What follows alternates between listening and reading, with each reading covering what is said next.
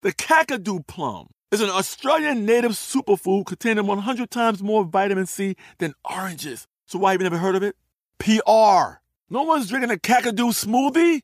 I'm JB Smoove, and that was a full episode of my new podcast, Straightforward, inspired by guaranteed straightforward pricing from AT&T Fiber. Get what you want without the complicated. AT&T Fiber, live like a gigillionaire. Available wherever you get your podcasts. Limited availability in select areas. Visit AT&T.com/hypergig for details. Rev up your thrills this summer at Cedar Point on the all-new Top Thrill 2. Drive the sky on the world's tallest and fastest triple-launch vertical speedway. And now, for a limited time, get more Cedar Point fun for less with our limited-time bundle for just $49.99. Get admission, parking, and all-day drinks for one low price. But you better hurry, because this bundle won't last long. Save now at cedarpoint.com. Today's episode is brought to you by Technically Speaking, an Intel podcast. When you think about the future, what kind of technology do you envision? Whatever the future holds, artificial intelligence will undoubtedly be at the heart of it all. Join Graham Class as he hosts Season 2 of Technically Speaking, an Intel podcast, and hear from the minds transforming healthcare, retail, entertainment, personal computing, and more with the help of AI. Tune in every other Tuesday and explore the latest technology that's changing our world today and creating a more accessible tomorrow. Listen to Technically Speaking, an Intel podcast on the iHeartRadio app, Apple Podcasts, or wherever you get your podcasts. Today's episode is brought to you by Visible. The future of wireless is here, and it's transparent. Switch to Visible, the wireless company that makes wireless visible. Get a one-line plan with unlimited 5G data powered by Verizon, just $25 a month, every month, taxes and fees included. No hidden fees, no surprises, no, really. What are you waiting for? Get with the times and switch to Visible at Visible.com. Monthly rate on the Visible plan for data management practices and additional terms, visit Visible.com. Are you a Stuff to Blow Your Mind fan? Are you a New Yorker? Do you plan to attend this year's New York Comic Con? If so, then you've got to check out our exclusive live show, NYCC Presents Stuff to Blow Your Mind Live Stranger Science. Join all three of us as we record a live podcast about the exciting science and tantalizing pseudoscience underlying the hit Netflix show Stranger Things. It all goes down Friday, October 6th from 7 p.m. to 8:30 p.m. at the Hudson Mercantile in Manhattan. Stuff You Missed in History Class has a show right before us, so you can really double down. Learn more and buy your tickets today at NewYorkComicCon.com/NYCC-presents. Welcome to Stuff to Blow Your Mind from HowStuffWorks.com.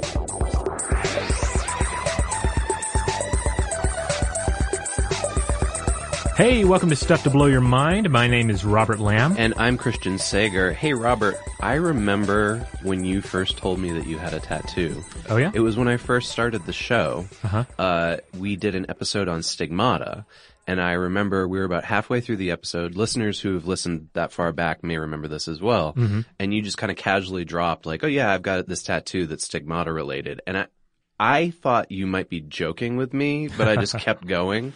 And then later on, I found out it was true. It's true, yeah. I do have a tattoo that is it's kind of an abstract thing, so it's definitely inspired by stigmatic imagery, regarding the spear wound of Christ, especially in classic paintings.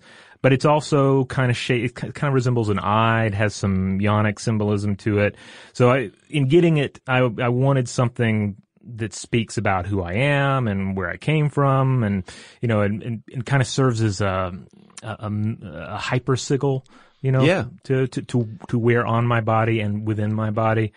And it's one that I had an artist. I had like some ideas, and I gave the ideas to an artist, and he came up with a few different sketches. Then I picked one, and then I said, that's the one. And then, waited until, it was at the right time, and I had that extra, $100 or so kicking around my bank account to spend on it. Wow. How old were you when you got it? Oh, I might have been in my early 30s or maybe late 20s at the time. Yeah. So it took a while. I put a lot of thought into it, thinking I'll probably only ever get one tattoo, and I want it to be the exact right tattoo. How about yourself, though? I have no tattoos. That's always surprising to people, but especially because I came from a punk metal subculture. I played music in that. And there's obviously a lot of ink flowing over there. But almost all of my friends have got tattoos of some kind. My mom even tried to get me to get a tattoo with her when I was 16 years old. Oh, wow. My mom is one of these people who, she's like an aging hippie now. But like when I was like 14 years old, she pierced her nose on her own. Like she was that kind of person. She was like, oh, I'm going to have a nose ring now. And like, I think maybe that's probably part of it is, the like whole like idea of the rebelling against authority figures. Like my authority figure was constantly like, let's get tattoos, let's pierce my nose. And it just never. So for you, it was kind of an act of rebellion to not do those things. It was for a while. Yeah. I think there's other reasons now. And as we were doing research for this episode, I felt like it sort of helped codify for me why I don't have tattoos. And the thing is while I don't have any myself, I feel more comfortable around people who have them, like the subcultures that tend to have tattoos, like for instance, like music subcultures, or my wife takes part in roller derby. So if I go to a roller derby match, everybody's got tattoos there. I just feel more at home. Yeah. I think it's just maybe like they feel like they're my people because that's who I kind of grew up around maybe. But, I also have something to add to this. I had a professor who was kind of a mentor of mine, when I was an undergraduate. And he said multiple times to classes that he considered tattoos as the first step toward fascism. And he would never unpack that if people asked him to. He would basically say, you need to figure it out for yourself. And it's important to remember this guy, his mentor was Hannah Arendt, who's pretty famous. A lot of people know who she is, but she's the person who coined the term the banality of evil. She escaped from Europe during the Holocaust. So I think that was influential on him in terms of tattoos, thinking about the tattooing of people going to concentration camps. Yeah, well, as we'll discuss in this episode, there are certain tattoo traditions where you see the use of penal tattoos, tattoos that are supposed to serve as a form of punishment or as a mark to let other people know what you're about. Yeah. But basically it comes down to that kind of communication, and all communication can take various forms. It can be positive or negative or relatively mundane. Exactly. And I think the beauty of tattoo traditions when they're utilized, for the positive and they're not used as a form of punishment or subjugation, is that it does allow us to better control the outward communication that we're engaging with other humans. Yeah, absolutely. And I have notes about this later on in the episode, but I consider it to be a form of nonverbal communication that we have just sort of really taken control over. We'll get into that later. But back to that professor, I understand the logic of his point. I don't necessarily agree with it, but I think what he was trying to say is marking your body permanently is a step toward a single symbol or signifier, right? That you only encapsulate maybe that one thing. And, he was from a very different generation than ours as well. And as we'll talk about, this is quite a generational thing in terms of the psychology surrounding tattoos. But, so yeah, I think that's where he was coming from on it.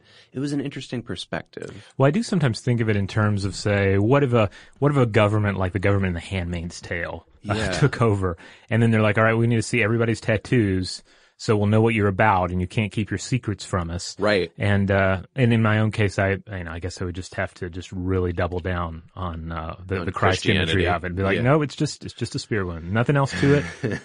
Can I put my shirt back on now? Right. Yeah. But other people wouldn't be, so lucky. They would have to explain their Danzig skull on their shoulders. I have friends who got tattoos when they were real young and then regretted it, and later on ended up getting either tattoo removal, like with lasers, or getting like blackout tattoos where they would just cover their the tattoos that they didn't like, they regretted having, with just like blocks of black, which actually looks kind of cool. Yeah, and you do see some cool examples too of people covering up a tattoo that's either or augmenting it in a way, if it's a dated tattoo or a tattoo that they just don't connect with anymore, or it is, it's sustained damage over time. So there are a number of different ways one might address it. Yeah. So today's episode, if you haven't guessed already, we're going to talk mainly about the psychology of tattoos. There's a previous episode of Stuff to Blow Your Mind that Julie and Robert did together that was about the science. So we will tap on that, but we're not going to go as deep as I believe you guys did in that episode. Yeah, likewise, there is a companion episode to that we did about the future of tattoos that gets into all of these, crazy like glowing tattoos and whatnot. Yeah. And so we're not going to touch on a lot of that. This episode is going to we're going to look a little bit at the basic science of it because I think that's important. Yeah. But it's going to focus more on the psychology of it. So the mindset of the individual with the tattoo and then those who gaze upon our tattoos. Yeah. So if you are looking for something about tattoos that we didn't cover here, go to howstuffworks.com and just type tattoos into it, and you're going to find just hundreds of pieces of information that are both in audio and text format. I mean, there's literally, I think, over 100 pieces. And likewise, as we go through this, I know that individuals out there with tattoos and tattoo stories and deep thoughts on their choices in tattoos, you may want to share your stories and or images of those tattoos with us.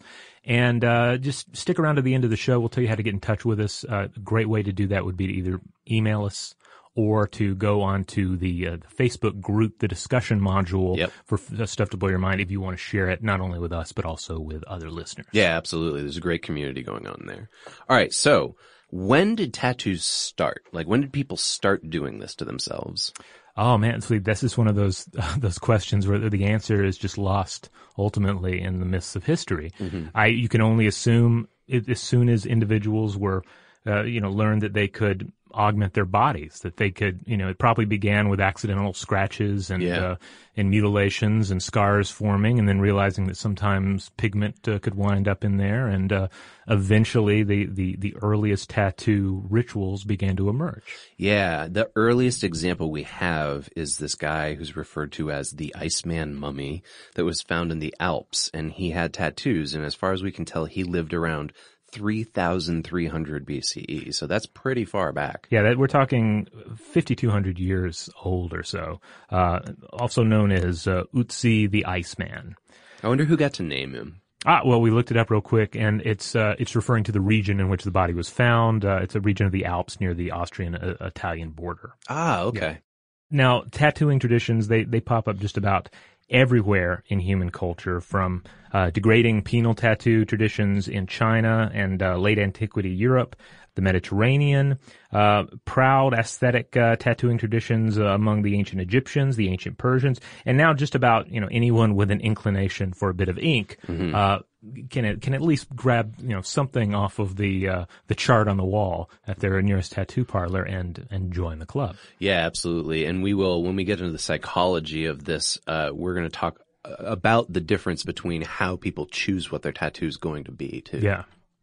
Now, I want to have just to throw in something else about the ancient Egyptians, because this is really, really fascinating and gets into some of the reasons we discuss later. But we find these present on several female mummies dated to around 2000 BCE, exclusively female, perhaps royal courtesans, dancers, etc. And archaeologist Joanne Fletcher theorizes that these tattoos had some sort of a therapeutic purpose, and they functioned as a sort of a permanent form of a protective amulet, kind of a magical spell that was intended to protect the individual during pregnancy and childbirth. Oh, wow. That's really interesting. Yeah. Okay. Huh. Well, given what we know about ancient Egyptians and mummification and how into body, I guess, sculpting they were, right? Or just like, just turning the body into something other, right? Yeah. It totally makes sense that tattoos would be a big part of that culture. And it's interesting when you think of language and symbolism as a way to communicate meaning. Yeah. And to, and to externalize meaning, and then to take that and put it on the body and make it a part of yourself again. I think that's an interesting process. So if we're talking about modern day, here's some general tattoo stats for you. They have increased significantly in popularity in the last 2 decades. Almost 1 in 5 people across all age groups has a tattoo, and this is as of 2012. 1 in 10 people have 2 or more tattoos. Nearly 40% of young adults, that's people ages 18 to 25, have at least one, and only 15% of that age group had them in 1990. So you can see that there's been a big boom since I guess you and I were in high school up until present day. Now, despite this, there still seems to be discrimination and negative stigma toward people who have tattoos, and this subsequently leads to lower levels of employment for them. Don't forget, the book of Leviticus has a little bit of a role in this, and this is the passage from it. This is Leviticus 19:28. You shall not make any gashes on your flesh for the dead, or tattoo any marks upon you. But at the same time, there's a long history of Christian tattooing as well. Coptic Christians have marked their bodies with Christian symbols since the 8th century. Yeah, and of course we have to point out that if you start poking around in Leviticus, I mean, technically you can't do anything. So. Yeah, isn't that the one that talks about pigskin? I think you can't play football.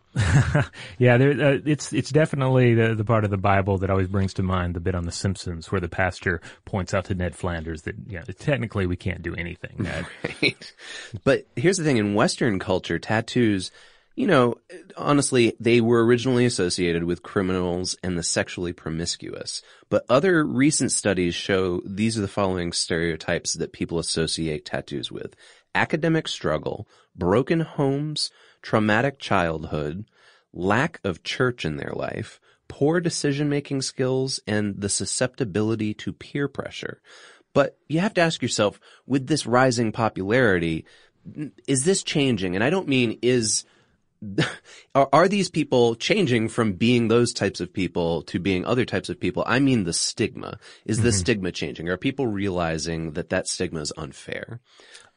I think, and I can totally understand why if you're listening right now and you have a tattoo, you're probably thinking, it's really unfair. But remember, human nonverbal communication is heavily built around appearance and the artifacts that we own and wear. Right. And these can alter judgment and interpretations, and these even lead to how much money people can earn. And here's a simple example, right? Think to how much time people spend agonizing over what their online avatar is going to be, right? Like what is going to be that representation to people who may not ever even meet me in real life? It's not necessarily the best or the most logical practice, but it is inherently how human animals operate. It's how we communicate with each other on like a kind of primal basis. So, all right. Despite that, the market for tattoo consumption has largely been seen as bikers, prisoners, gang members, and other marginalized members of the working class. But now, with this boom, it's also being seen as something that belongs to middle-class artists or professionals. Yeah, and I would also throw in high-level movie actors as well. I mean, how many actors can you think of now that have, at times, a ridiculous amount of tattoos on their body that have to be covered over with makeup for their roles? Yeah. Except for The Rock. That guy never covers his tattoos, it seems like. Oh, no, I think I've seen him really? Have them painted over, yeah. I feel like every character he plays has the exact same tattoos he has in real life. I'm glad that we're on actors and movies now, because I think that is essential here. Yeah. Because on one hand, yes, we all inevitably engage with individuals in our life that have tattoos and therefore know that just everyday folks have tattoos in many cases. However, we're also consuming all of this media. Right. And just think of the tattoos that you experience on television and in films, and how many of those individuals end up falling into these categories. Like how many tattooed gang members have you encountered on TV? How many tattooed bikers or stripper characters or or somehow sexually dangerous individuals? All of these stereotypes are still very much in play in our media, even if we're getting better at dealing with them in our daily life. And so you end up with, if not overt bias, you have this implicit bias in dealing with tattoos. You just encounter someone with a tattoo, and suddenly you're checking it based on something you saw in a prison movie. Yeah. I have a perfect example that I think might be like a a nice like marker point in the 90s for when the tattoo culture started to become more prominent and acceptable. I know you haven't watched The X-Files a lot, but you might know about this one. There's an episode where Scully gets a tattoo. Oh. And but she gets ergot poisoning from the tattoo. Oh, we have an episode about ergot poisoning. Right, yeah. And so the tattoo artist, for some reason, is mixing ergot into the ink, and the people who get tattoos from this person subsequently hallucinate and start doing crazy things. She is among them. But, you know, if you've seen the show before, Scully is like the consummate professional, very white-collar FBI agent. She comes from a good family. She's very Christian, right? But there's like a point in that series where she decides, you know, I need to get a tattoo. She gets an Ouroboros tattoo, I believe. Oh, that's a good one. And there's even some implication in the show that her tattoo somehow means that she's immortal.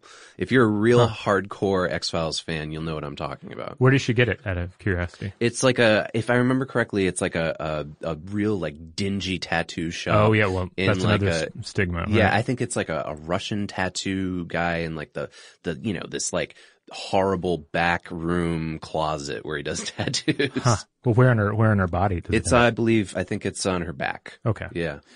You know, I think my version of this was probably watching the Tales from the Crypt episode back in the day, where somebody gets a tattoo and it's like it's a possessed tattoo and takes over them, which is a none too subtle invoking of tattoo stereotypes. Oh yeah, absolutely. This would actually make a great trailer talk for us. Maybe when this episode airs, we can do a trailer talk that week about evil tattoo movies or something like that. Yeah, I know there've been because there's so many like and I'm just thinking about like the Ray Bradbury book of short stories, The Illustrated Man, which is like basically the conceit is that somebody meets a tattooed man from like a freak show, and each one of his tattoos kind of comes to life and tells one of the short stories.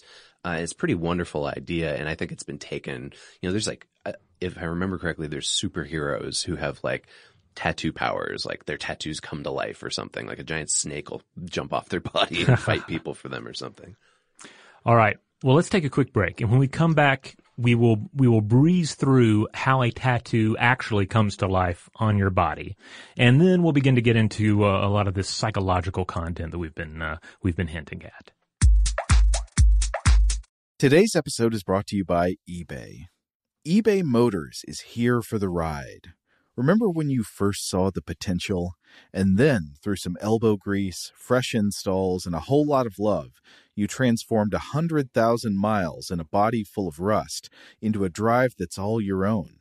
Look to your left. Look to your right. It's official. No one's got a ride like this. There's nothing else that sounds like, feels like, or looks like the set of wheels in your garage. With over 122 million parts, you can make sure your number one ride or die stays running smoothly, so there's no limit to how far you can take it. Brake kits, turbochargers, engines, exhaust kits, roof racks, LED headlights, bumpers, whatever your baby needs, eBay Motors has it. And with eBay Guaranteed Fit, it's guaranteed to fit your ride the first time, every time, or your money back. Plus, at these prices, well, you're burning rubber, not cash. Keep your ride or die alive at ebaymotors.com. Eligible items only. Exclusions apply. Top Thrill 2 is like no other course. 2 420-foot vertical speedways, 3 launches. All right, let's talk strategy. Copy that, driver. Go for maximum acceleration off the start. Roger that. You've got a short straightaway to push from 0 to 74 on the first vertical speedway. And what about the rollback? Rollback will set you up for an explosive reverse climb 420 feet in the sky so you reach 0 G's in total weightlessness. 420 feet of straight-up speed. Let's get it. Top Thrill 2, the world's tallest and fastest triple-launch stratocoaster. Get your tickets at cedarpoint.com. Shout out to Astapro for sponsoring this episode and providing us with free samples. Rob, as the local host with allergies here, they sent you some of their nasal spray to treat your allergies. What was your experience like? Yeah, that's right. I always wrestle with the pollen a bit when it rolls in during the spring, so they sent me the little nasal spray. I tried out the product, and yeah, it sure did help me get on top of my symptoms for the day. And it's so fast-acting, it was already kicking in before I left the house. Astapro is a first-of-its-kind nasal allergy spray. It's the fastest 24-hour over-the-counter allergy spray. It starts working in 30 minutes, while other allergy sprays take hours. Astapro is the first and only 24-hour steroid-free allergy spray.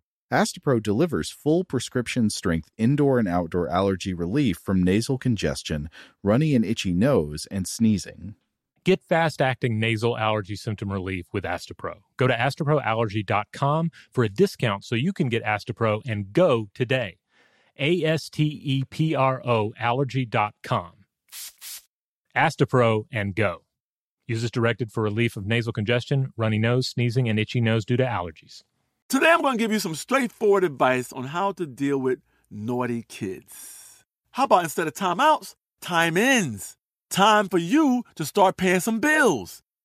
I'm JB Smoove, and that was a full episode of my new podcast, Straightforward, inspired by guaranteed straightforward pricing from AT&T Fiber. Get what you want without the complicated. AT&T Fiber, live like a gigillionaire. Available wherever you get your podcasts. Limited availability in select areas. Visit AT&T.com/hypergig for details. All right, we're back. So how does this whole thing work? I mean, essentially, we understand there's a needle, there's ink, it gets pushed into your flesh, it's a cut, the ink is underneath that, right? We actually did a Brain Stuff video episode all about the actual process and how the machines work. Is this the one where Holly from Stuff You Missed in History class got the Star Wars tattoo? That's a different one, actually. Yeah, this one's hosted by Lauren Vogelbaum from the Food Stuff podcast, but it's mainly about how the actual machines work, or what most people refer to as tattoo guns, but tattoo artists will tell you they prefer the term machines rather than guns. Yeah, and obviously we didn't always have the machines. Yeah. But whether you're dealing with a high-tech tattoo machine or you're dealing with more traditional practices, I mean, the basic idea is still the same. You're taking tattoo ink and you're pushing it up into the under the skin, into the skin, and doing so in a way to form shapes, symbols, etc. It's kind of like a light bright, but with little bits of ink and your skin. Yeah. Okay, so traditionally tattoo ink was made out of anything from soot to metal salts. And as health concerns cropped up around the use of potentially toxic substances as a pigment, natural vegetable-based organic pigments have also come into fashion. And there's actually, I don't want to talk too much about futuristic tattoo ideas, but there's a remarkable approach that's out there today that entails gaining the carbon for black tattoos, because in many cases you would get the black for the tattoos from just burnt wood. Sure. But you can also get it from burnt organic samples, such as hair or even like the cremains of a loved one. Right, yeah, I've heard of this. There's no reason you can't take that, make it into a tattoo ink, and put it right into your body. Okay. So once you have the ink, yeah, it's basically just as simple as injecting it under the skin, spelling, drawing something out as you see fit, in the hands of a tattoo artist. Mm-hmm. So the big question I think that a lot of people have, the big question I had for the longest was, well, once you get that in the skin, well, how does it stay there? Why does it stay there? Right. Because we've all heard these stats about, cell replacement in our bodies and, how long every it takes. 7 years you're a different person. Yeah. Right? Yeah. And we know that over time tattoos can certainly degrade. Like I remember seeing navel tattoos on old men in church growing up. Yep. And it was like, maybe it was a mermaid once, maybe it was a military insignia, but it just turns to a green glob. Yeah, exactly. I worked with an old naval Marine in a restaurant when I was in high school, and he was one of those guys who he had like all these old tattoos he got from when he was, on ships, but they were unrecognizable. They were just kind of like green blobs. Yeah. Okay. So here's how they do stick around and why they do kind of degrade after a while. The body replaces itself with a largely new set of cells every 7 years to 10 years, and some of our most important parts are revamped even more rapidly. Red blood cells live for about 4 months, and those cells lining your acid-filled stomach, they're gonna be lucky to last 5 days. So never get a tattoo on the inside of your stomach. Okay. Just throwing that out there. Meanwhile, the cells in your skeletal system, those are constantly regenerating, but a full turnover there takes a full decade. Now, getting to the skin though, where you're actually having the tattooing take place, your outer layer of skin, the epidermis, has a pretty rough turnover as well. It's the front line in the war against bodily infection, solar radiation, razor burn, skateboard wipeouts, you name it. Right. In this here, you'll find skin rejuvenation takes place every 2 to 4 weeks. But when you look at a snazzy tattoo, be it, a mermaid or, a tribal pattern, whatever. You're not looking at the epidermis, you're looking through the epidermis. The ink is in the dermis, which is the second layer of the skin. And the cells of the dermis are far more stable than the cells of the epidermis, so the tattoo ink stays in place with minor fading and dispersion over the course of a human lifetime. Okay. And as an added bit of insight into why it's sticking around, University of Pittsburgh Medical Center dermatologist James B. Bridenstine pointed out in a 1999 Scientific American article that tattoos remain in the skin as well because the ink particles are too large to be ingested by the white blood cells that patrol the body and carry away foreign elements. Oh, wow, that's really interesting. Yeah. Huh. I wonder, obviously, like, early man that was giving himself a tattoo, right? Like this Iceman that we talked about earlier didn't know that, right? But they must have somehow figured that out. Like, I wonder who the poor soul was who had to, like, just keep going with a needle until it went as deep as it needed to go and then stay there. Yeah, it's one of those things where you ask so many questions about how you discover it and then how you sort of, trial and error, figure out the ritual and the technique. It also makes you think, too, about human lifespans. Mm-hmm. Like, in a case where violence or just the realities of early life are cutting the human life span short, then, the tattoo is going to stay in there unchanged for the duration. Yeah. Likewise, what would an individual in the future who's living, easily over a century, what is tattoo alteration going to be like then? Yeah, well, they're going to have to get touch-ups. We're getting to that now, really. I mean, I have friends who've already gotten touch-ups and they're only in middle age. Yeah. Yeah. Because if you get them in high school or even earlier, then you're going to have to do something as your body changes. All right, so those are the basics of how it works. And again, I feel like that's essential to just sort of nail that, get it out of the way, so we can start talking about some additional cultural practices and then the psychology that's wrapped up in those practices. All right, so we're going to jump around a little bit here, but let's throw like a grab bag of cultural practice examples out here related to tattooing. Okay.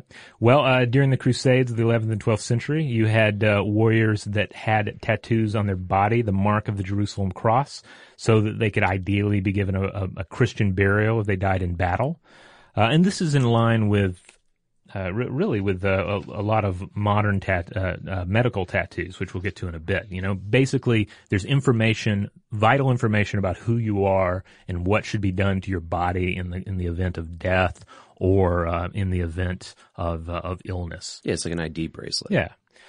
Now, elsewhere in the world, we'll jump around a little bit, and we can't possibly touch every tattooing tradition. So apologies, for any we left out here. But tattooing has been practiced in Japan since at least the 5th century BCE for beautification, for magic, to mark criminals, and certainly today, tattoos have an interesting place in Japanese culture because the stigma of the Japanese Yakuza tattoo still lingers. And we've all seen images of like the full, body, tattooing that, would traditionally take place there. Right. That has, images of dragons and, sort of violent imagery.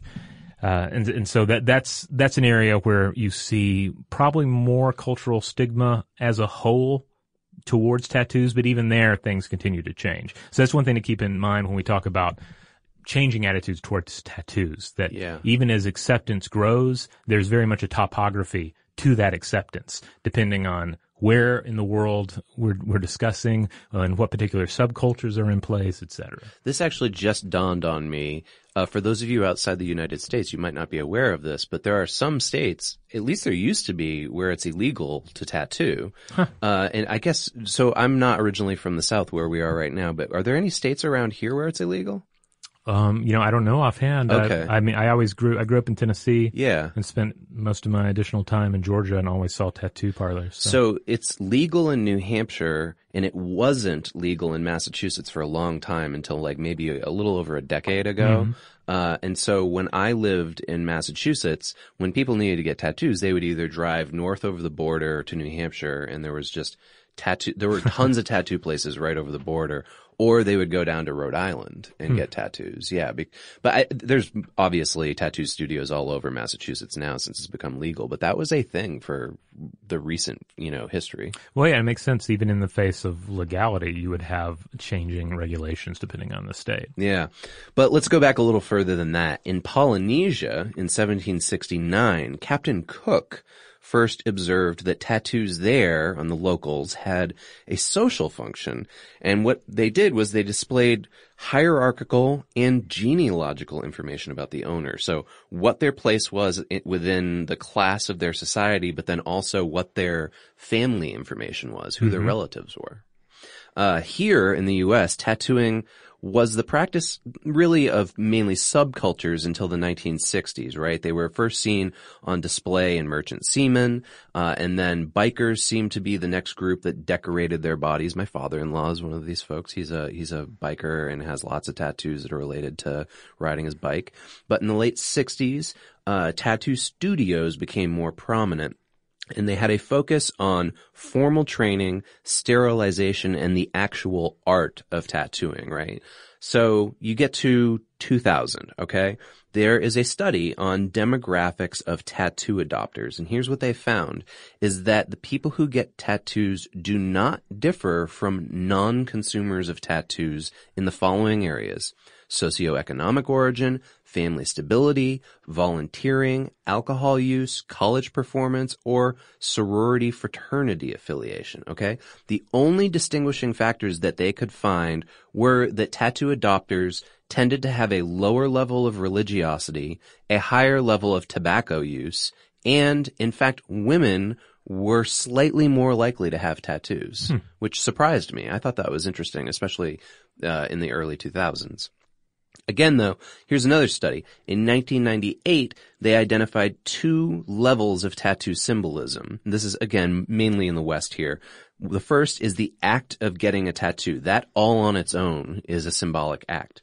But the second one is obviously the art and design choice, right? So interestingly, they found that design was most often chosen by popularity rather than internal symbolism. It seemed to be motivated by imitation and was caused by the desire to create a public self that signaled likeness to others. So this is interesting to me. So we mentioned this earlier, right? This is sort of the difference between walking into a tattoo studio and picking something off the wall, or doing what you did, where you've got a very specific idea, you've worked long and hard on the artistic project behind it, and then you bring that to the tattoo artist. Yeah, I guess it's the difference between sort of outward facing and inward facing. I guess mine's even more inward facing since it only, I only show it off if I'm swimming or at the beach or something. Yeah. Or at a sauna.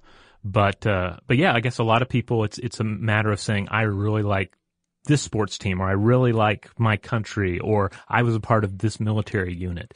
And so you choose the established emblem and make it a part of your body. Yeah. To communicate that out to the world. So yeah, there's a lot of variations in at least American tattoo culture.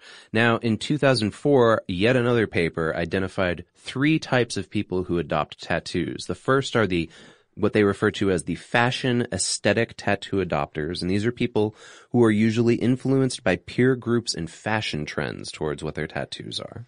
Then there is a group they call the committed but concealed tattoos. This sounds like you. They're extensively used as symbolic representations of personal life events. And then the last one is committed collectors. Now, these are people that reject the mainstream completely and develop their tattoos as a career. They get a lot of tattoos and they see it as a lifelong pursuit. So this would be like the, what's his name? The individual with the jigsaw pattern who I think was on the X-Files. He was on the X-Files. Yeah, I forget what that guy's name is. Yeah. But yes, you exactly what you're talking about. The man who's just tattooed all over. Yeah, it was like a lizard man. Yeah, he had like a forked tongue. Yeah. Yeah. Now in 2005, another paper identified that there are 2 different types of tattoos. There are tattoos as art, but then there are also tattoos as adornment. Now, what they mean here is something that's similar to jewelry and clothes, right? So you don't necessarily I put my t-shirt on this morning. It's just a brown t-shirt I'm wearing today, right? I didn't necessarily think of it as art. It is still artifactual communication, regardless of what I think about it. some people are seeing this shirt and taking something from that I can't really control and identifying meaning from it. So I think what they're getting around to is that some tattoos are less, quote, artistic than others and more intended as just being symbols. Yeah, and I guess you get into a lot of gray area trying to decide, I which think is so, which yeah. there. It's tough. Now, I like how you hit on the experience too, because it's always the case if you show someone a tattoo or someone showing it off. Generally, there are two questions, right? Yeah. One pertains to what it means or why you got it, and then they want to know, did it hurt? What did it feel like? Yeah. And so it is an experience as well as an aesthetic, purely aesthetic adornment. So I always have stories of tattoos by other people since I don't have any, but I have two really close friends who got the same tattoo, and they were very into like postmodern symbology at the time. And so they like designed this thing themselves that was just this kind of, honestly, like a nonsense symbol, and it looked sort of like a maze, and they both got it tattooed, and then they found afterwards that everyone was asking them what it meant. And so they got to the point where they got so sick of trying to explain the complexity of this like absurdist Dadaist tattoo to strangers essentially, that they would just lie. And they would say, it's my friend's initials. He died in a car crash. Huh. Well, that's one way to handle it. And then it kind of becomes a different story each time. You can adjust it to the social setting. Yeah, exactly. All right, well, let's talk about why we get them. Let's get into some more of the psychology. Right. So the first psychological reason that's identified as why we choose to get tattoos is based on your identity. That makes sense, right? So they are usually personal traits that are materialistic, and they, as we mentioned earlier, they establish a group identity, such as a fraternity you belong to, or a military group that you were in, or gang membership, or even sports teams. Yeah. And then, of course, there's a whole range of religious tattoos. Yeah. And some of those get into varying levels of magical and protective tattoos as well. So, for instance, you might have a crucifix on your body just because, your Christianity means something to you, and you want that part of your identity to be visible. Right. Yeah. Exactly. It's sort of like if you're putting that too in a visible place, right? You're announcing to the world, "Hey, I am a Christian. Are you a Christian too? We have something in common." Now, but then you don't necessarily think that putting the cross on your body is going to protect you. Right. But you could. There are just varying levels of magical thinking and religiosity that come into play. Now, the sort of more mundane version of this, right, that I always like to think of is, when you go on vacation and you're like at a beach or something like that, or maybe you're at the airport and there's those touristy shirts, right? Like, let's say you go to Miami and you're on your way back home and you buy a t-shirt that's like a dolphin jumping out of the waves and it just says Miami with a big exclamation point on it, right? And you wear that out. What is that telling the world? You're telling people, I've been to Miami, right? And it's essentially inviting other people who've been to Miami to say, hey, I've been to Miami too. What did you like about it? Or, I've never been to Miami. What's it like? Right? Well, and I think that comes into play, especially with individuals who have a lot of tattoos and have sleeves and whatnot. Yeah. Because, when you just have one tattoo, or even just a couple, you put a lot of thought into that one tattoo, and it has to mean a lot, or just represent one aspect of your life. But when you have like a whole sleeve, like each little bit, I've seen people sort of narrate their tattoos. Oh yeah. And so each little one, some of the little details might not mean anything that much. It's just, hey, I went somewhere with some friends and we got this to commemorate what happened.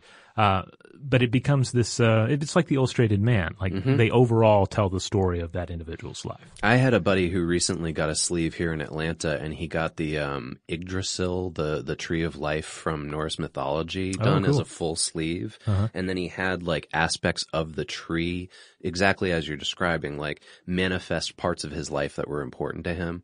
So it's a pretty interesting one.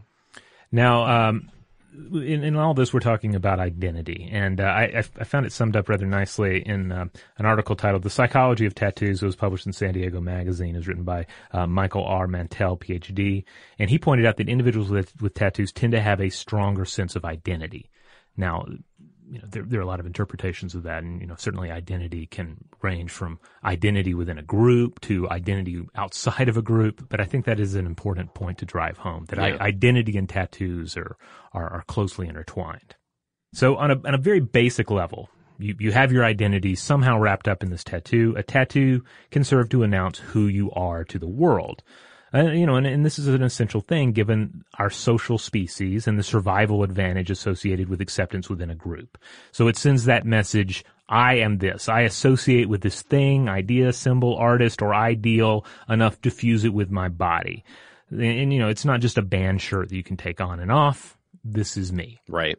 Now, the next psychological reason why we seem to get tattoos has to do with transformation.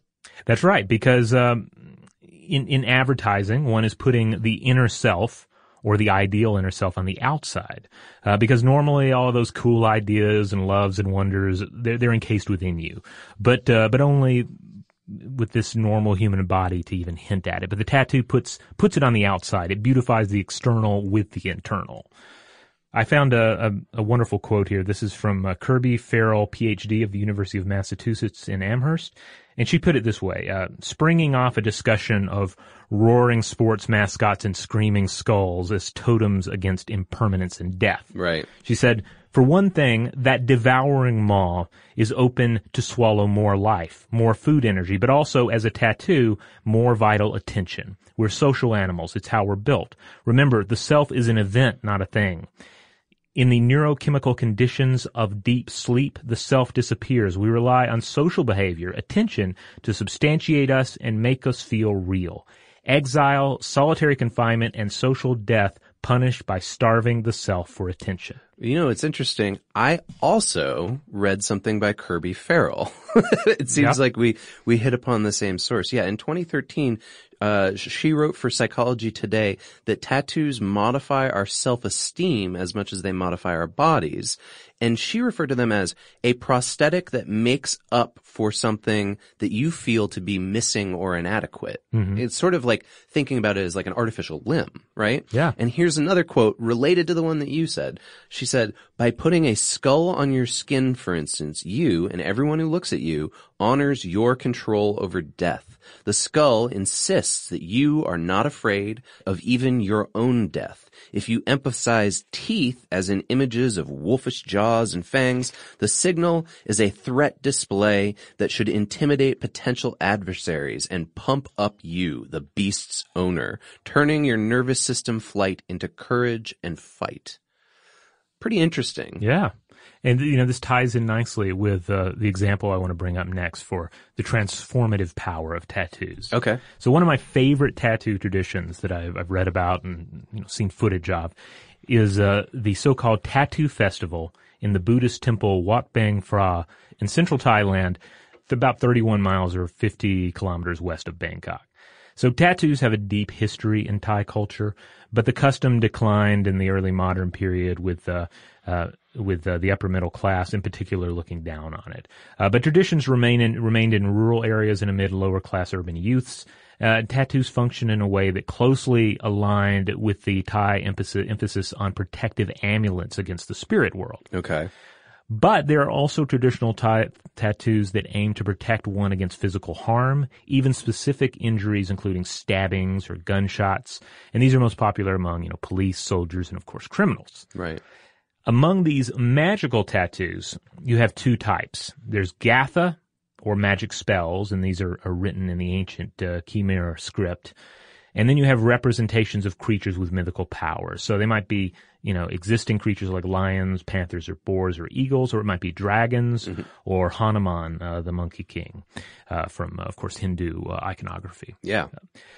In either case, the tattoos are administered by a traditional tattoo master, either a layperson or a Buddhist monk.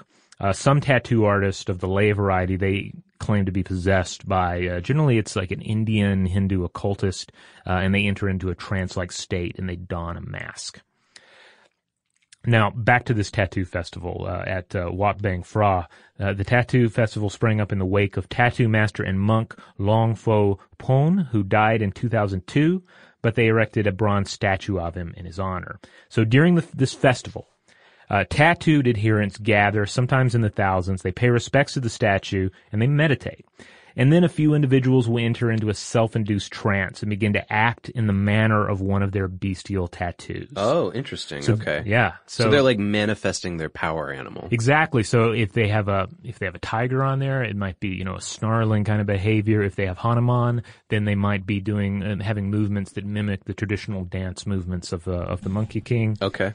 But overall, they act as if possessed or ensorcelled. And this happens in the morning and it keeps going until around 9:30 a.m. when the monks lead a Buddhist prayer. Some adherents continue to frenzy at that point until the monks spray them down with a garden hose. And then everyone disperses, and some, except for those who stick around to receive tattoos from the monks. Interesting. There's a great article about this that I read to get these details. This is from 2008, titled "Spirit Possession and Tourism at Thai Festivals: A Comparative Study" by Eric Cohen. And he pointed out that this is one of those events where if you're a Western tourist and you show up, you're going to be tolerated as an interloper, right? But you're not going to be encouraged to attend. Yeah. But there are individuals who do seek it out, just because of the spectacle of the thing. But I think the whole festival is a testament to the overt and or implied power that we give tattoos. Not only are they ideas, images, and symbols to protect your body, but those ideas become one with the body. And maybe we become one with the subject of the tattoo. Yeah, I think there's something to be said transformatively about the use of tattoos as a form of self-control, right? And in fact, there's a lens that you can look at tattoos as sort of pro-social regulated acts of communication rather than this idea that seems so pervasive, especially in early psychology, of that, people who get tattoos are just pathologically insistent on self-injury, something like that. Now, for people who have a transformative aspect with it, tattoos are a form of controlled coping mechanisms, right? And actually, this is an interesting stat. Women are more likely than men to choose tattoo symbols as an expression of self-identity through uniqueness and independence. So it seems to be more than just the act of getting the tattoo. In these cases, the transformative aspect is choosing what the symbol reflects, right? And how that's going to change you. Well, this makes me think of the use of tattoos to cover up or in some cases sort of adorn scars, especially surgical scars. Yeah. And this is, of course, very prevalent in the case of women who receive mastectomies. Yeah. Like you see these images of women who have taken that scar, taken the absence and transformed it into something, meaningful and symbolic. And in milder cases, you also see like a purely medical tattoo where a nipple, or some other feature of the skin is repaired with tattooing. But I think those transformative moments are the most potent. Yeah. And so the third psychological factor that we get to here, I think, is connected to the transformative nature, and this is remembrance, right? So we've actually talked about this before in episodes we've done about palimpsests and anthropodermic bibliopeggy. But in contemporary America, the meanings of tattoos can actually be possessions that reflect your experiences, your memories, your feelings, or your values. It sort of looks at the body as a living record of your life history, right? And especially like when we're talking about people who see their tattooing as a career, that their body is becoming like a permanent record of what's happened to them in their life. Yeah, you see people getting the names of their children or the names of their loved one, their mother, various family members, right, engraved on their body to say like these people are important to me and they are a part of me. My brother-in-law has his last name tattooed on his leg in Old English, and whenever you ask him about it, he says, it's just so I can remember what my last name is. But it's obviously supposed to be, remembrance of family, and that family is important to him. Nice. So here's a couple studies that are related to the remembrance aspect. One study from 2011 used content analysis on student essays and online blogs that were about casual tattooing adoption. And what they found was that the motivations manifesting through the meanings of these tattoos are, First of all, the act of getting the tattoo. Second, the design of the tattoo image. But then the motivation for people not to get tattoos were actually anchored in the individual's public persona. So how they felt like their self was perceived by other people, but also their private persona, which really to them meant their authentic and real self. So there's a lot of, tattoos are really like creating a lot of dissonance inside, your identity and cognition, essentially, right? So this is like, it may seem like, oh, this doesn't make sense for a science podcast. Why are you guys talking about tattoos? But there's a lot of stuff going on inside our heads when we're making these decisions, Now, choosing one, that also creates a negotiation between these two aspects of ourselves. A substantial number of the respondents that they talked to mentioned getting tattoos in a phase of their life when they wanted to rebel against conformity, right? So they found that this is usually characterized by less attention to the meaning of the design. So, for instance, you go to a tattoo parlor and you're like, I'll get that Tasmanian devil. You get that tattooed, and then 5 years later you're like, oh, I really wish I didn't do that. It must have been because I was rebelling or something, right? This is a common narrative that you hear. Yeah, I think a lot of tattoo parlors I've heard have a sort of wall of shame for some of the in their opinions, least wise tattoos. Yeah, well, it's usually too like people who come in at 3 a.m, like completely drunk. And, I think a responsible tattoo studio usually won't give you a tattoo in those situations. But there are plenty of those stories out there, right? With varying degrees of validity. Yeah, absolutely. So those, though, who get their tattoos for unique creative art tend to search for a feeling of pride in their tattoo and something that if it's visible is going to be praised, right? Some of them get these tattoos out of a desire for conformity that comes from social pressure or influence. Okay, I want to put a pin on that, right? Remember I talked about my mentor at the beginning and his whole thing about how a tattoo is the first step towards fascism. Well, there I can see what he's talking about, right? Like the idea that some people are getting tattoos out of a desire to conform to something. Yeah. I think he saw that. I don't think he was aware of all of these broad variety of psychological reasons why people got them, but that was the one he was honing in on there, right? With the conformity aspect, him linking it to fascism. Well, but it also comes back to just the social nature of humans. And like conformity is kind of what we do. It depends on which group you're trying to conform to. Yeah, I don't think I necessarily agree with him. I understand where he's coming from. I think it's a broader, more complicated thing than that, as is often the case. Now, there's one more study I'd like to mention here. This is from 2015, and they found that even though there is independence in the choice and purchase of tattoo art, there are usually both external and internal influences that are related to whether somebody regretted acquiring a tattoo, right? Now that's either essentially your personal identity for your regret or people saying to you, geez, why'd you get that Tasmanian devil? Or why did you, my favorite one, some buddies of mine used to always joke about this because this is a very common tattoo. You'd say like, hey dude, where'd you get that tattoo with it's a skull with like a fire for hair? Something like that. Yeah. Like people would go, oh, maybe I really shouldn't have gotten that skull with fire for hair. I don't know. But of course it depends how it's dictated. I mean, I can imagine a very beautiful fire for hair skull, but. Oh man, if you're a Ghost Rider fan, that's right there for you. Yeah. Yeah. All right. Well, let's take one more break. And when we come back, we're going to get into the psychology of how others interpret tattoos. And again, this is going to be, an issue where it's going to vary a lot depending on, exactly what the culture is and what the tattoo happens to be. Today's episode is brought to you by eBay. eBay Motors is here for the ride. Remember when you first saw the potential? And then, through some elbow grease, fresh installs, and a whole lot of love, you transformed 100,000 miles and a body full of rust into a drive that's all your own. Look to your left. Look to your right. It's official. No one's got a ride like this. There's nothing else that sounds like, feels like, or looks like the set of wheels in your garage.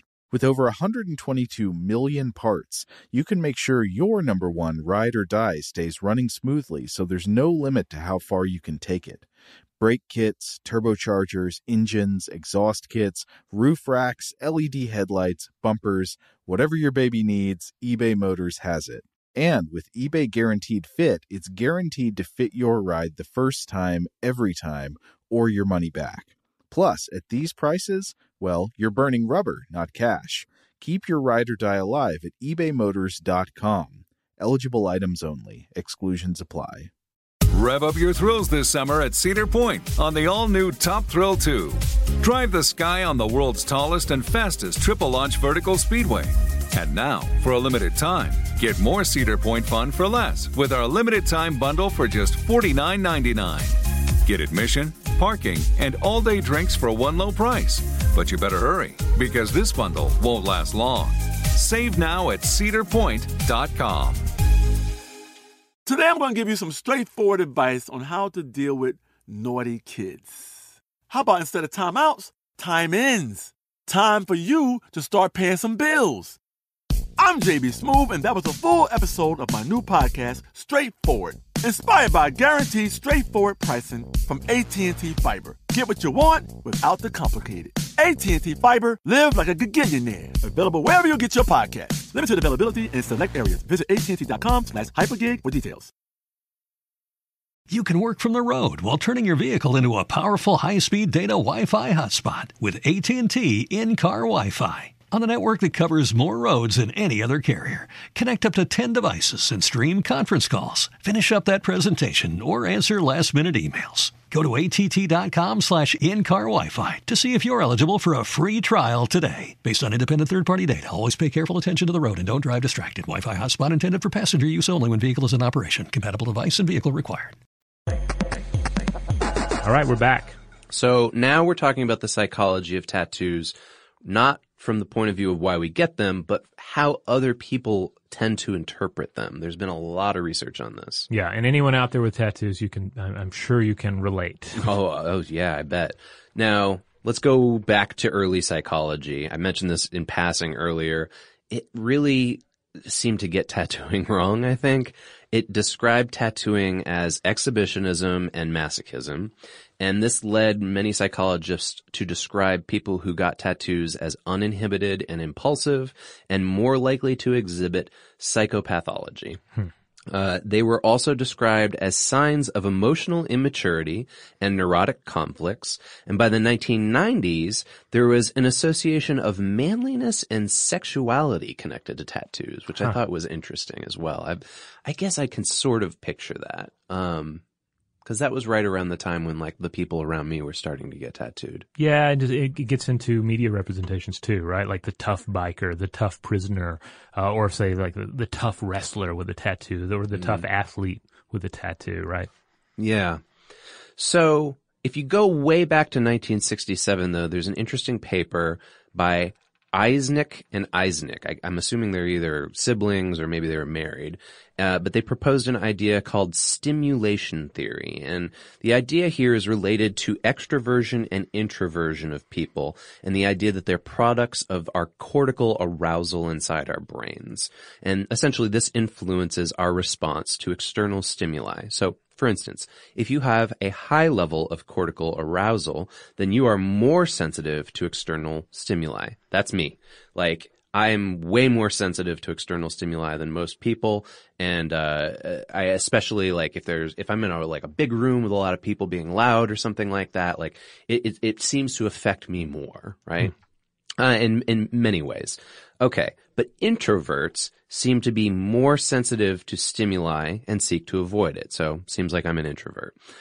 In 1993, though, another study came along. This is Copes and Forsyth, and they tried to determine whether the extroversion levels of people with tattoos lent support to the idea of stimulation theory. Okay, so how much cortical stimulation or arousal you were actually getting was related to your basically the amount of tattoos that you were getting. And they found that yes, actually the more tattoos that somebody gets, the higher their level of extroversion. So they tend to be extroverts who are these sort of like careerist tattoo consumers. Now, research does show that there are personality differences between those who are tattooed and those who are not, but there are a few studies that investigate whether these show positive indicators for people with tattoos. So, for instance, extroverts However, they have lower levels of cortical arousal. They tend to seek external stimuli through social arousal. So one way to do that would be to get tattoos. It's an instant conversation starter. Right, exactly. Yeah. If you're the type of person who loves talking to the clerk at the grocery store when you're in line, get a tattoo, right? Easy way to start a conversation. Me, I go immediately to the robot area and just want to swipe my goods through there and get out of the store. The research, however, seems to be a little mixed about whether there's negative stereotypes that are associated with tattoos and whether those negative stereotypes are accurate. So in 2007, there was a German study that found that those with tattoos scored higher on a scale of extroversion, but lower on a scale of neuroticism. So this seems to dispel the myth of neuroticism being associated with tattoos.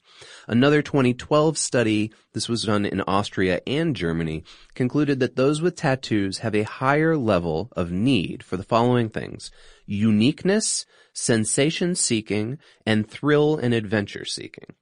But it also found that these people have lower levels of self-esteem, they attend religious services less, and are generally less educated than individuals who don't have tattoos. So that seems to feed into that stereotype. Yeah. But let's keep in mind, this is like a small study in one country in Europe. It's not, I don't think this necessarily encapsulates the entire broad tattoo culture. Yeah, and of course, just going through that list, you can think of any number of exceptions, I think, in people's lives. Yeah, absolutely.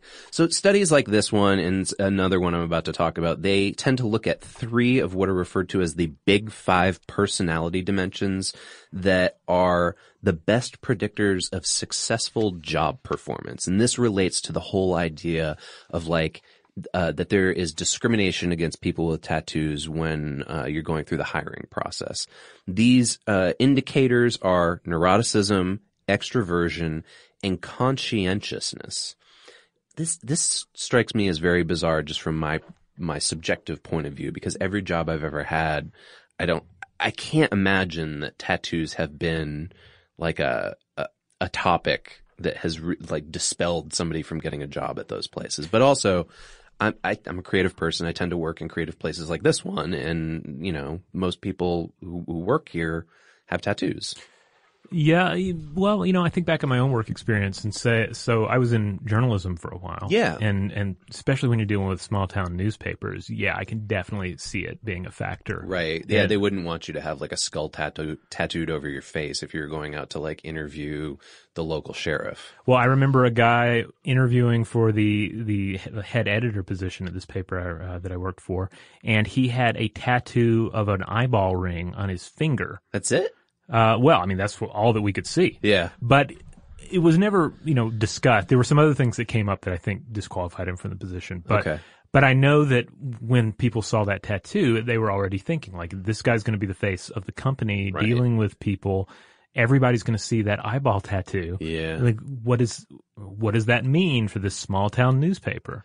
And I'm not saying that's right, but. Right. You know. Well, it gets back to what I was saying earlier, that human beings judge one another based on artifactual communication. It's just unfortunately the way we work. Another study related to this about the whole job thing comes from 2016, just last year. It looked at the differences using those same 5 personality traits, those that are considered critical to successful employees in the workforce. And the hypothesis of this study was that people with tattoos would actually show higher levels of conscientiousness and extroversion and lower levels of neuroticism. And what they actually found was that there weren't a lot of statistical changes between the two, other than a very slight trend toward extroversion. Okay. So despite all that stuff about simulation theory and cortical arousal, you know, some of these studies don't seem to support that. The reading on this last study, though, was that tattooed individuals may be better employees than was previously believed, right? Especially since extroversion has been found to be a critical indicator of people who are successful in their job performance.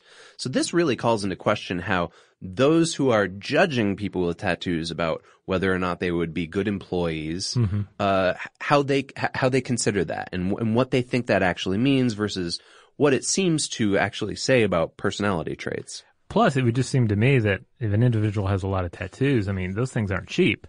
Right. They're going to work. They got to work harder. Yeah. Yeah. I remember I had a buddy. You'll like this because you're a Tool fan. I had a buddy who didn't have a lot of money, and he spent like everything in his bank account to get that same tattoo that Maynard James Keenan has. The spinal tattoo. Yeah, he had his entire spinal cord traced.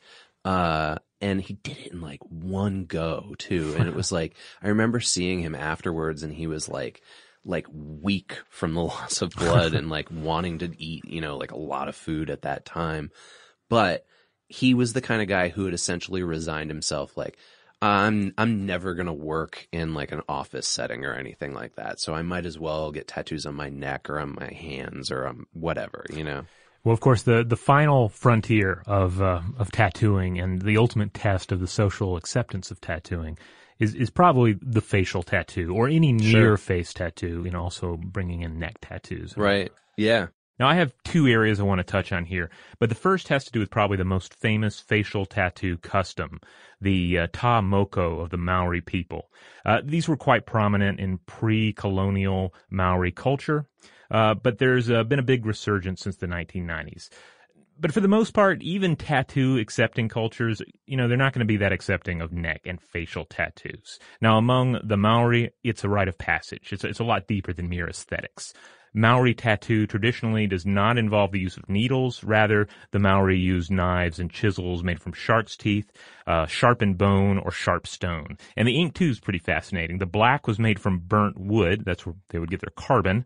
Lighter pigments came from fungus-infected caterpillars or burnt gum. Wow, okay. Now, men traditionally had full facial tattoos. Women had chin, lip, and nostrils.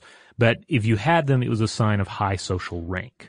Again, bringing in that communication.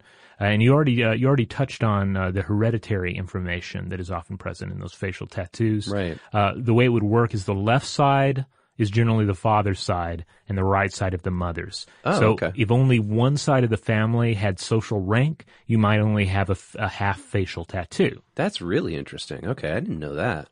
So there's meaning when you look at it. There's information to be imparted. People might look at a Maori tattoo and they think, oh, it's just some fearsome face meant to intimidate somebody, but there's a lot more to it. I looked to an older source on this from a 2004 article titled Wearing Moko, Maori Facial Marking in Today's World from the University of Waikato in New Zealand, and they pointed out that a number of strides have been made in acceptance of Moko among the Maori by non-Maori people, but despite increased understanding of the tattoos and establishment of this as a positive cultural marking, there's still prejudice as there always was. Now, on the extreme, the authors point out there are those who pass judgments on economic status and or mental health when they see such a tattoo. With others, there's this weird mix of acceptance and stereotyping. Here's a particularly telling quote from a Maori with the traditional tattoos from the article. Quote, I get a lot of good response from Pakeha, that's those non-Maori people. A lot of them go to me and say, gee, that's beautiful, well balanced, and there's not too much. That's what they're saying. Some Moko, you can't see the person, you can't see the face, but with mine, you can see my face, you can see who I am. And I think that see who I am thing is rather telling because it's kind of a misunderstanding of what the tattoo is, what really most tattoos are about. You're communicating who you are. Yeah, it's about identity. Yeah. Now, that being said, it is important to note that a facial tattoo, it is on your face. It's on the facial communication array that you use to communicate with other people. Mm-hmm. As you're making eye contact with people, you're talking with people, you have this range of facial expressions and micro expressions that you're utilizing to communicate with someone. So you have to ask, well, to what extent does a tattoo like that interfere or augment your just basic communication? Well, I found a really cool study. This is a 2015 study from the University of Arizona titled Evidence of Negative Implicit Attitudes Towards Individuals with a Tattoo Near the Face. So it wasn't a full-blown facial tattoo, but they're looking at near facial tattoos. So the way it was always established for me, even with my friends who were getting tattoos as we were growing up, was if you chose to get a tattoo on or near your face, you were essentially looking at either working outdoors for the rest of your life or working in the back part of a restaurant. Yeah, and I think that stigma still remains. I always felt like that was unfair, obviously, but What's the research? Okay, so what they did is that they looked into this through 3 different studies, 3 different experiments.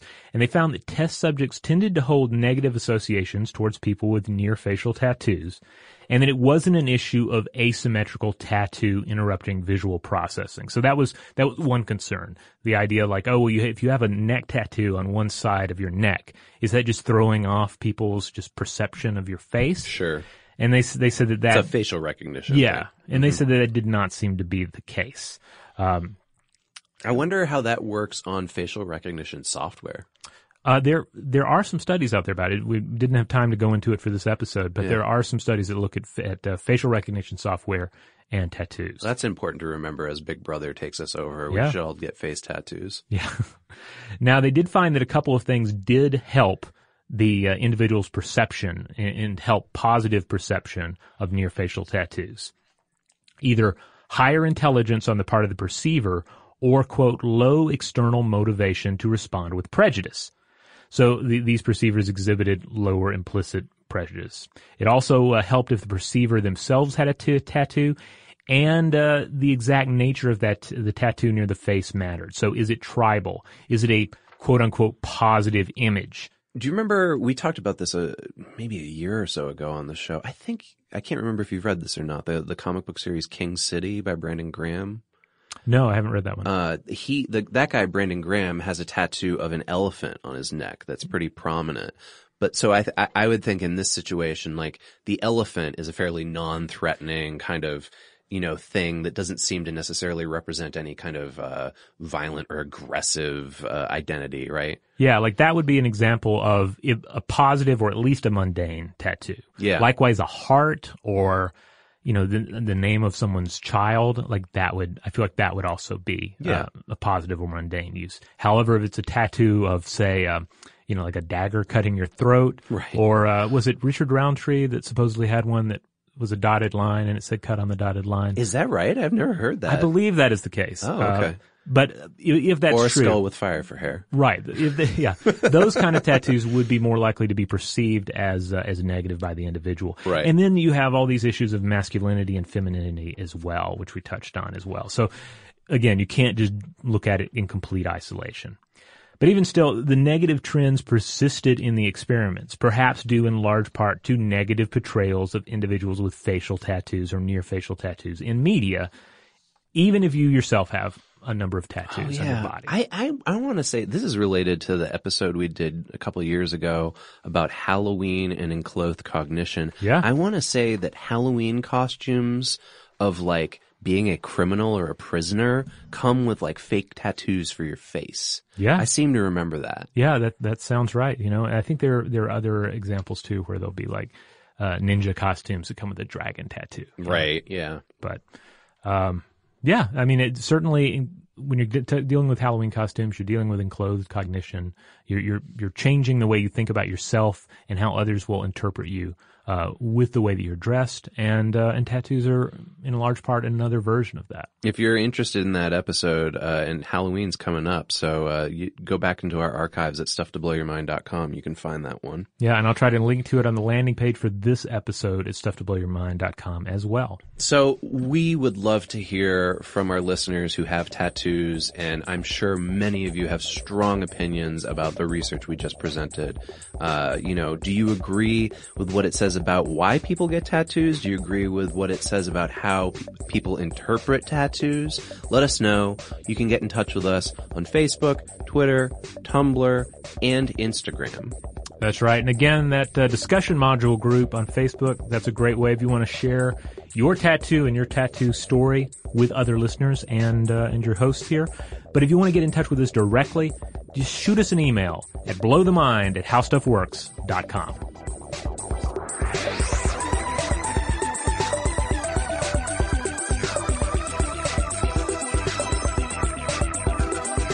For more on this and thousands of other topics, visit howstuffworks.com.